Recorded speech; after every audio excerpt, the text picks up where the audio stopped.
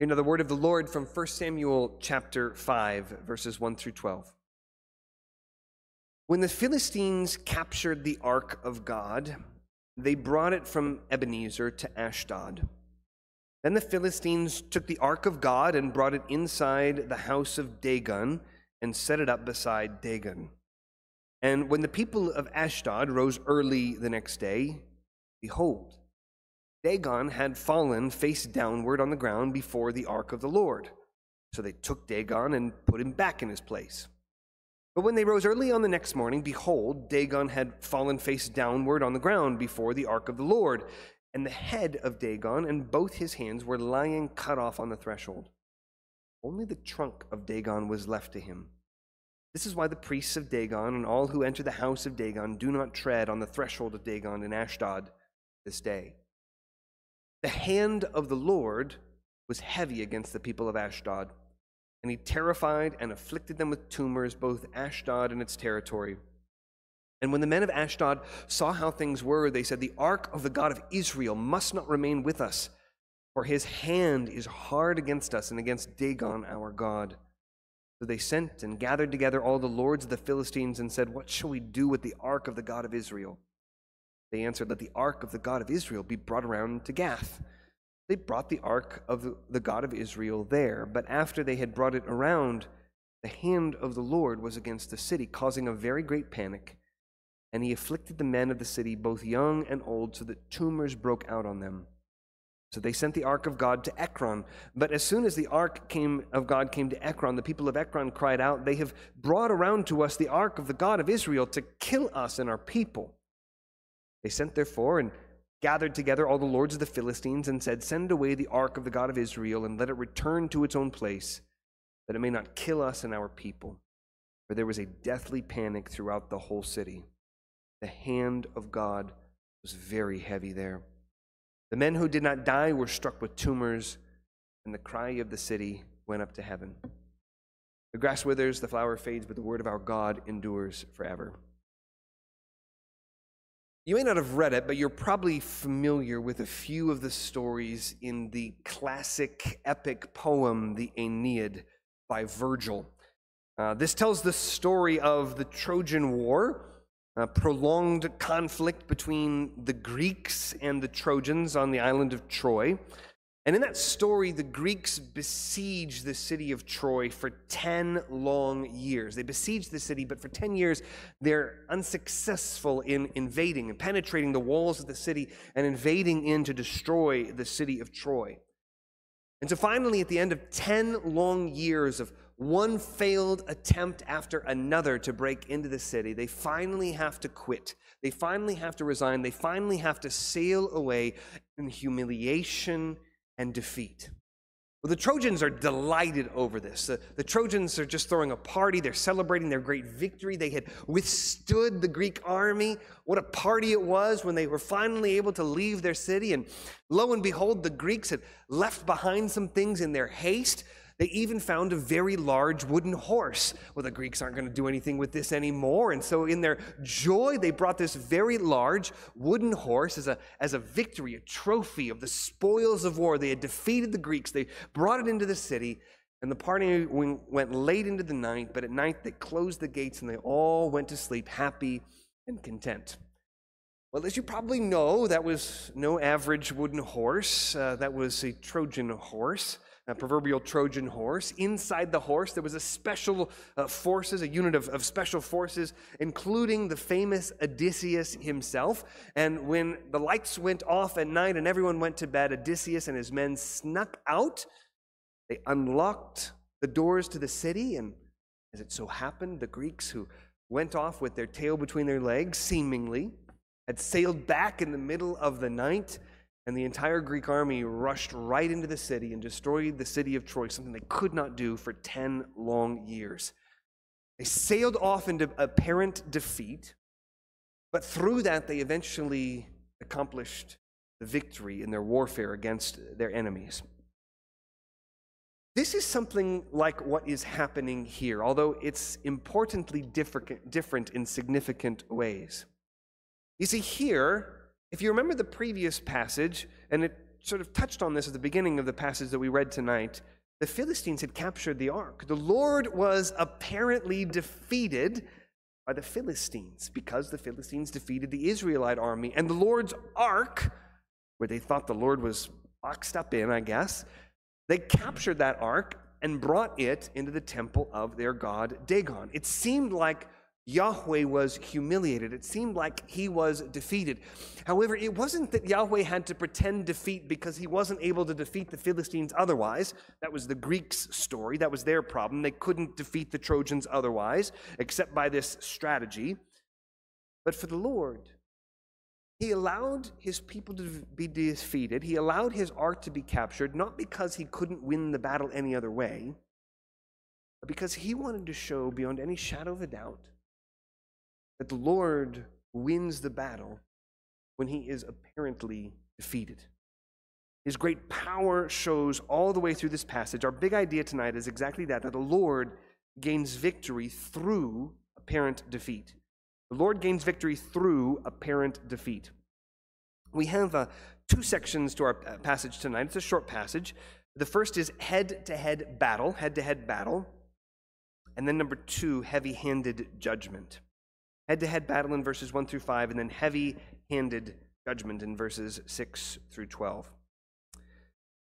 Now, if you remember the previous passage from when we studied it last, or just knowing the story, the whole reason that the Ark of God had been captured was that the Israelites were treating the Ark of God as something of a magic talisman. And desperate to have a victory in battle against the Philistines, they carted out the Ark of the Lord in order for the Ark of the Lord to in some way give them power, strength, by bringing the Lord into the presence of the battlefield.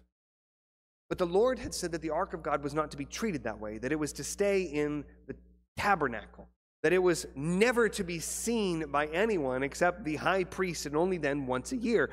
The Israelites had not honored God by bringing him onto the battlefield. They had despised his glory, and for this reason, the Lord permitted his ark to be captured. He did not want his people to think that anytime they wanted to win the battle, they just needed to cart the Lord out onto the battlefield.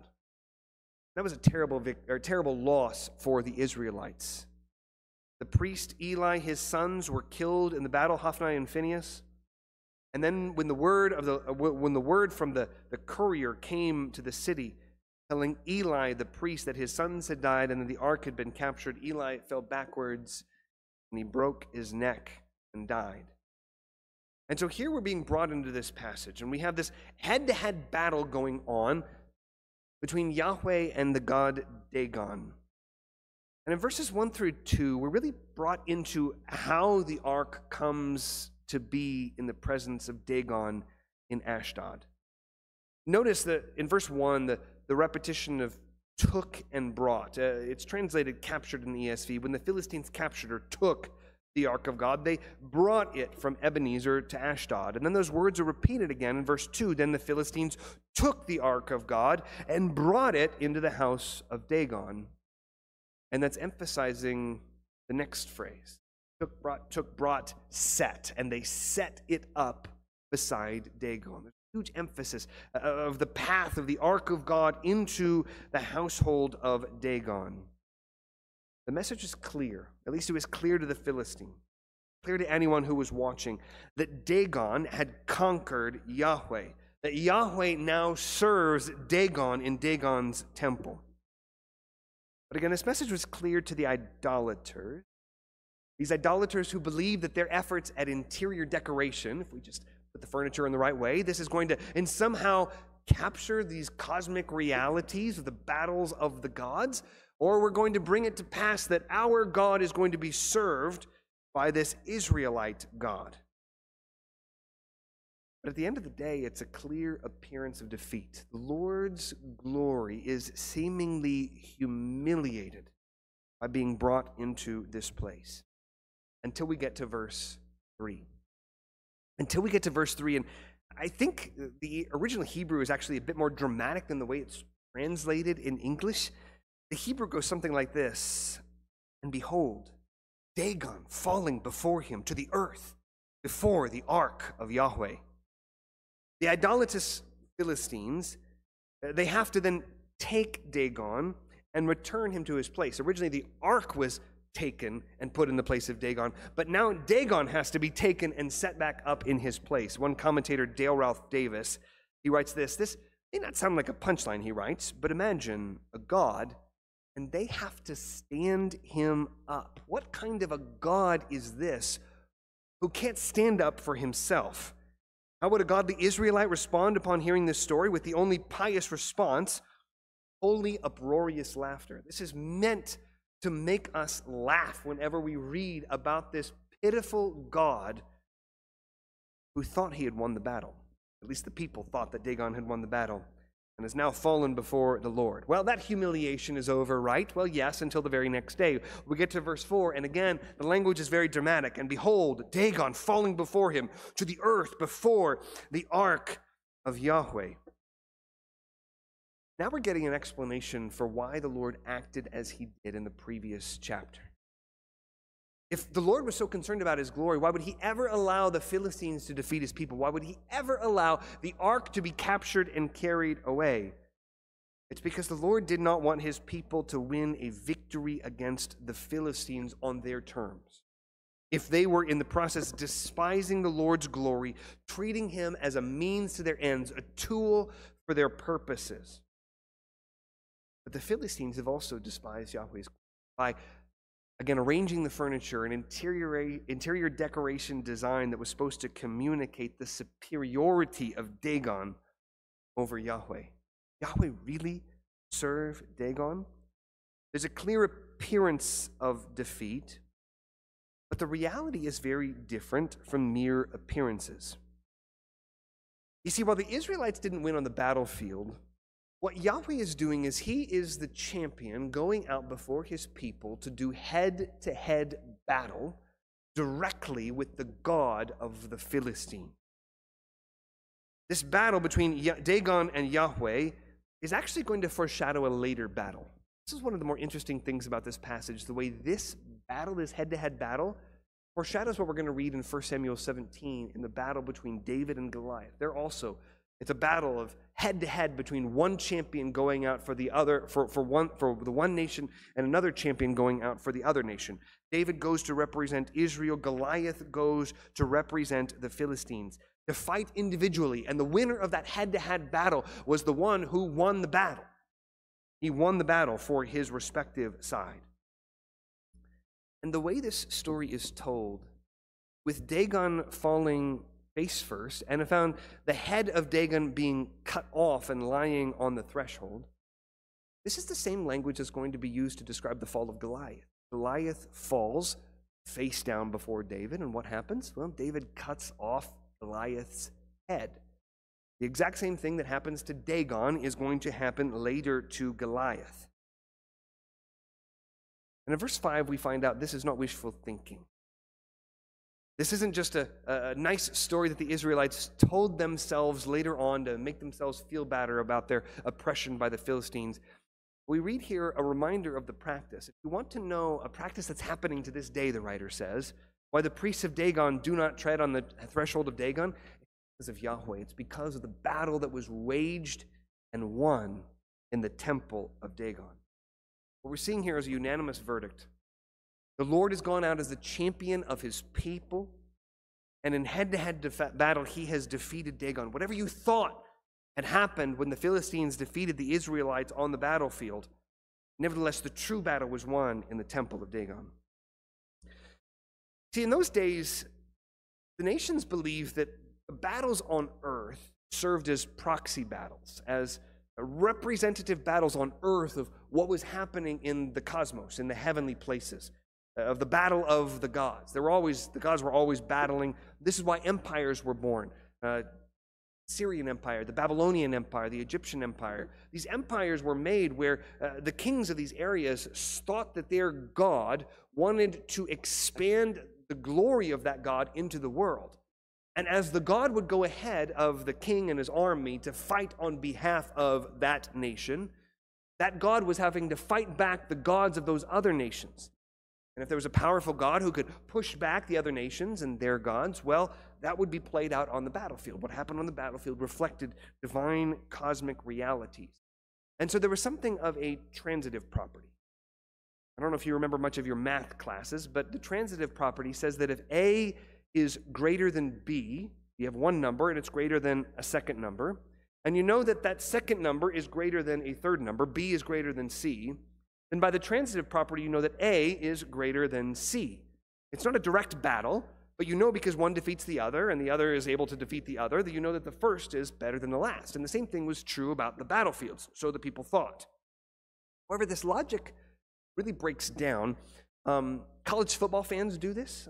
If one team defeats another and that team is able to defeat another, and you can sort of go through the chain and find out which team is better than another, there's actually an entire website, myteamisbetterthanyourteam.com, where you can put in your team in a particular year and find out who the best team is. Nebraska is better than Alabama last year. If you recognize that Nebraska beat Rutgers last year, Rutgers beat Boston College beat North Carolina State beat Florida State beat LSU, and LSU beat Alabama. Clear as day, Nebraska was a better team than Alabama last year. Case is closed, right? But of course you know that those battles by proxy, those transitive property battles, don't work out on the gridiron the way that we think they would in that kind of a comparison system. Israelites lost on the battlefield, but it had nothing to do with the representative strength, the God of Israel versus the gods of the Philistines. That battle in 1 Samuel chapter 4 was no proxy on the strength of Yahweh. When the head-to-head battle came, the Lord showed directly that he was infinitely stronger than Dagon. He was not brought into the temple of Dagon to serve Dagon. He was brought there so that Dagon could fall down for him, for the ark. But furthermore, after the Lord wins this head-to-head battle, now the rout is on. Now the battle is going to continue. The Lord is not just going to confine his head-to-head battle in the temple in Ashdod. We're going to see the results of this battle spilling out into the Philistine people. The Philistines may have defeated Israel in that battlefield, but now the Lord is going to be defeating the Philistine people on their own turf. And now we come to the second section of heavy-handed judgment. And the reason we're looking at it by that title, the section by that title, is because of the emphasis on the Lord's hand throughout this passage. Richard Phillips, a commentator, he points out how, remember, Dagon's hands were cut off. It was a symbol of Dagon's powerlessness. He has no hands to do anything with them. They were cut off. They were knocked down when they fell down. But then the first thing we read when we turn to what the Lord does in Philistia, we read the hand of the Lord was heavy upon the people of Ashdod.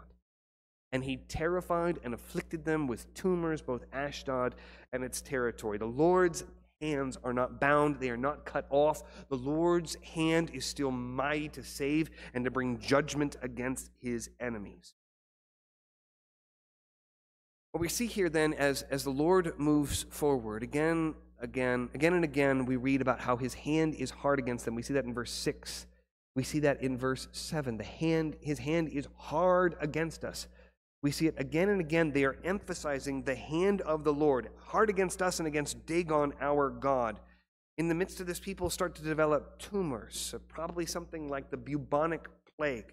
Tumors that people are developing, and they're suffering tremendously. They're dying and they're suffering because the Lord is extending the battlefield, is extending the rout against the Philistines.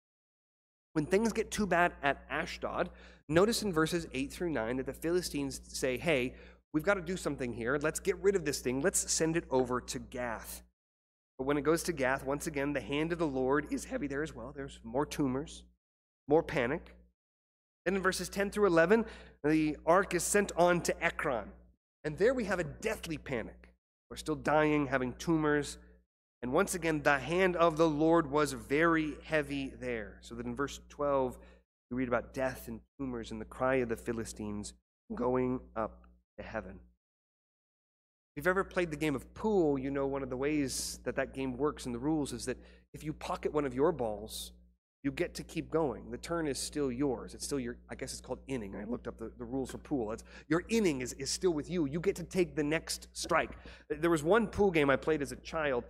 I don't know how it happened, but I was able to continue sinking my balls, the ones that I had to go after, until I won the game without my opponent ever being able to take a shot.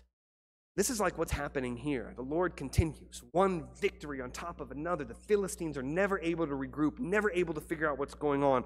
One victory on top of another. And what's really important about this is that this route, once again, foreshadows what's going to happen in 1 Samuel 17 when David defeats Goliath. Because in 1 Samuel 17, verse 52, we read that after David defeats Goliath, after the head-to-head competition is over, Israel's champion defeats Philistia's champion.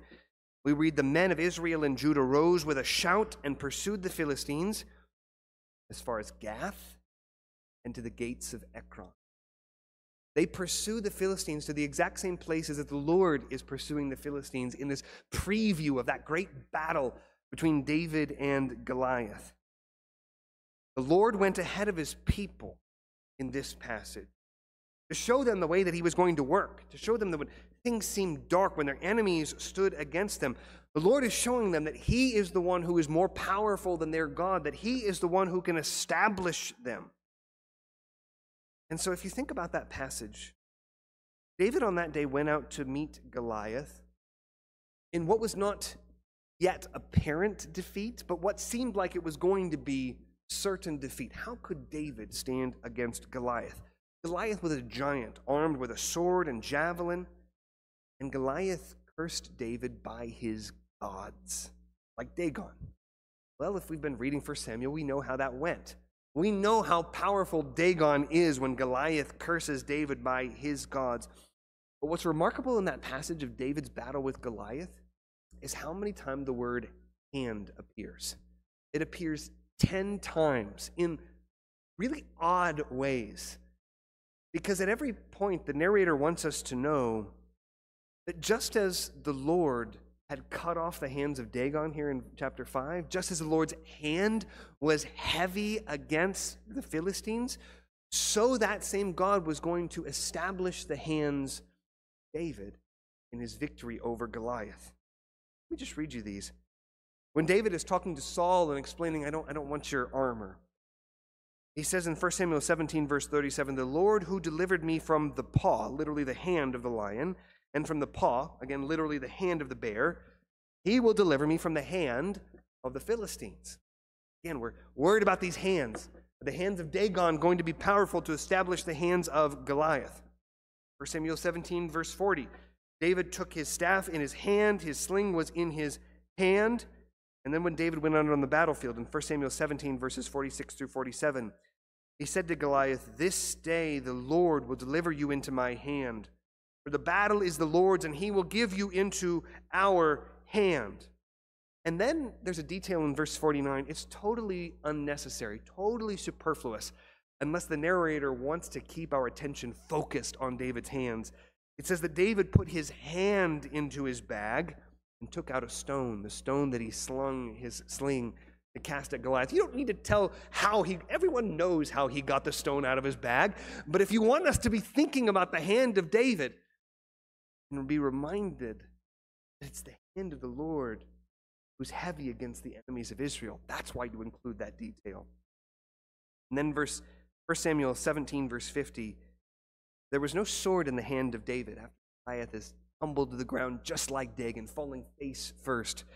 There was no sword, so what did David do? Well, he went and took the sword of Goliath and cut off that giant's head, just as Dagon's head is cut off in this passage. The whole chapter ends in 1 Samuel 17, verse 57, where we read, as soon as David returned from the striking down of the Philistine, Abner took him and brought him before Saul with the head of the Philistine in his hand. Yahweh here binds the hands of Dagon, and later Yahweh will empower the hands of David. And just as the Lord here is pursuing a route against the Philistines all the way to Gath and to Ekron, the Israelites will do the same thing. We are seeing the same message declared in both places, that Yahweh will be victorious, but it will not be because of the strength of his people. It will not be by their hands, according to their strength. It will rather be by the hand of God, who is heavy against his enemies, win the battle. The application that we see as the Lord is going out and doing single-handed combat, head-to-head combat against his people, is again that the Lord gains victory through apparent defeat. Now, the greatest place where the Lord did this was at the cross, where the Lord gained victory out of what seemed to be the defeat of our Lord Jesus. But I don't want to suggest that this is a direct prophecy of that. I don't think this counts as or constitute a direct prophecy, as though you could read this and there's sort of a straight shot from here to the cross. What we are meant to gain from this is an understanding of the way God always works. You see, we think that the biggest things, the strongest things, are the things that really count, the things that can really win the battle when the battles need to be won. But we are reminded here of what we see everywhere in Scripture, that whenever the nations rage, our God who sits in the heavens laughs. The story is something like Samson. Remember all of those times that Samson kept saying, "Oh, this is how you capture me. You got to weave my hair into something. You have to tie me up with fresh bowstrings. You have to do all of this." And what happened? Well, every time Delilah would wake him up and say, "Samson, the Philistines are upon you," he'd break right out of it. He was playing with them. He was toying with them until he went too far and told them where the true secret of his success was. Well, in a similar way, God wants it to be known that he is not the victor of the strongest army. He is not gaining victory because he has the most resources at his disposal. He's gaining victory because he is God. He is the sole, only, true, living God. We see an example of him doing this here. He brings himself to the lowest possible point where the ark is captured and set up in the temple of Dagon. And we'll see this later in the battle of David against Goliath. There's a reason that's such a proverbial idea, David versus Goliath. What we are seeing through all of this is God's MO, his modus operandi, his method of operation. And when we then go ahead to the cross, we're reminded that our Lord Jesus, he wasn't just in a bad place. It wasn't just that he was arrested. It wasn't just that he was pierced. It wasn't just that he was dying. It isn't just that his heart stopped just momentarily for a few seconds or a few minutes or even a few hours where theoretically maybe someone could have resuscitated him. There's a reason that Jesus remained under the power of death, his body buried in the grave for 3 days. So that while the demonic powers and principalities thought their victory was assured, so that the nations believed that the chief threat to their power, this Jesus, had been disposed of, at that greatest moment of the Lord's apparent defeat, it was only then that our Lord burst forth victorious from the grave, scarred hands and all. The Lord gains victory for us through apparent defeat, not by the bow, not by the sword, not by the javelin, but by the pierced hands and feet and side. God who took on flesh and laid down his life for us. But then how does that apply to us? It's easy to read stories like this in the Bible and be encouraged by them, inspired by them. Our imaginations fire for them. We love to hear these stories. It's great. It's hilarious that Dagon fell down in his temple. It is amazing that David defeated Goliath. But how do these stories touch my life? Well, I think all the time, one of the questions in the back of our mind is wondering, am I alone? Have I been abandoned and left to fight this for myself? But of course, we're told in the New Testament, in 1 Corinthians 10, verse 11, that what happened in the Old Testament happened to God's people then as an example. They were written down for our instruction, on whom the end of the ages has come. God is showing us not only that he gains the victory through apparent defeat, but that what he does paves the way for us. Again, this is paving the way in 1 Samuel 5 for what we see in 1 Samuel 17. When David is going to go through the exact same thing, when his hands will be strengthened against Goliath, not because he is strong, but because the hand of the Lord is strong. And this same God is working in our lives. He gains victory through apparent defeat in our lives. Where do you feel defeated today? Where do you feel that your hands are powerless, that you've been left abandoned by yourself? Yesterday morning, I was struck. You're on the McShane Bible reading plan, as some of you are. The psalm yesterday was Psalm 142, verses 4 through 5. And I was struck by the line, "Look to the right and see, there is none who takes notice of me. No refuge remains to me. No one cares for my soul." You ever feel that way? It's a line from the psalm that's teaching you to pray, to express those feelings that we all feel from time to time. But it's as though the psalmist David, in the very next line, catches a hold of what he has actually said. And he reminds himself, and he says this, "Lord, I cry to you, O Lord. I say, you are my refuge, my portion in the land of the living." When we feel that we have been abandoned, the same God who wins the victory in apparent defeat is the same God who is our refuge, who is our portion in the land of the living. The reminder that we have today is that the Lord has already cut off the head and the hands of our greatest enemies, sin, of death, and the devil. So that as we go through this life, wherever rulers and the citizens of this world wage war against us, first of all, they are absolutely powerless. Their hands are tied before the battle begins. But second of all, even when the battle feels the most hopeless, we can remember that the Lord, he loves to win his people's battle at the moment of their apparent defeat. Not just in Dagon's temple, not just on the battlefield against Goliath, not even only at the cross, as though that was God's last moment where he worked that way in history. He does it even today. He does it even for you. Brothers and sisters, be encouraged. Where you see apparent defeat, the Lord's victory is already won. Let's pray. Heavenly Father, we thank you for the victory of the Lord Jesus Christ, the greater Son of David, whose hands were established even when they were pierced, even when they were bleeding, even when those hands will be scarred throughout eternity. We thank you that through our Lord's crucifixion and death and burial, that through that apparent defeat in the eyes of the world, our Lord Jesus won the victory. What a great hope we have, and I pray that you would lead us to trust in him, to look to him for salvation over sin, death, and the devil, and to trust you. Is he, your Son, the one mediator between God and men, the man Jesus Christ, is continuing as our King to lead us in battle, the single champion who goes out before us. Trust him wherever he may lead us.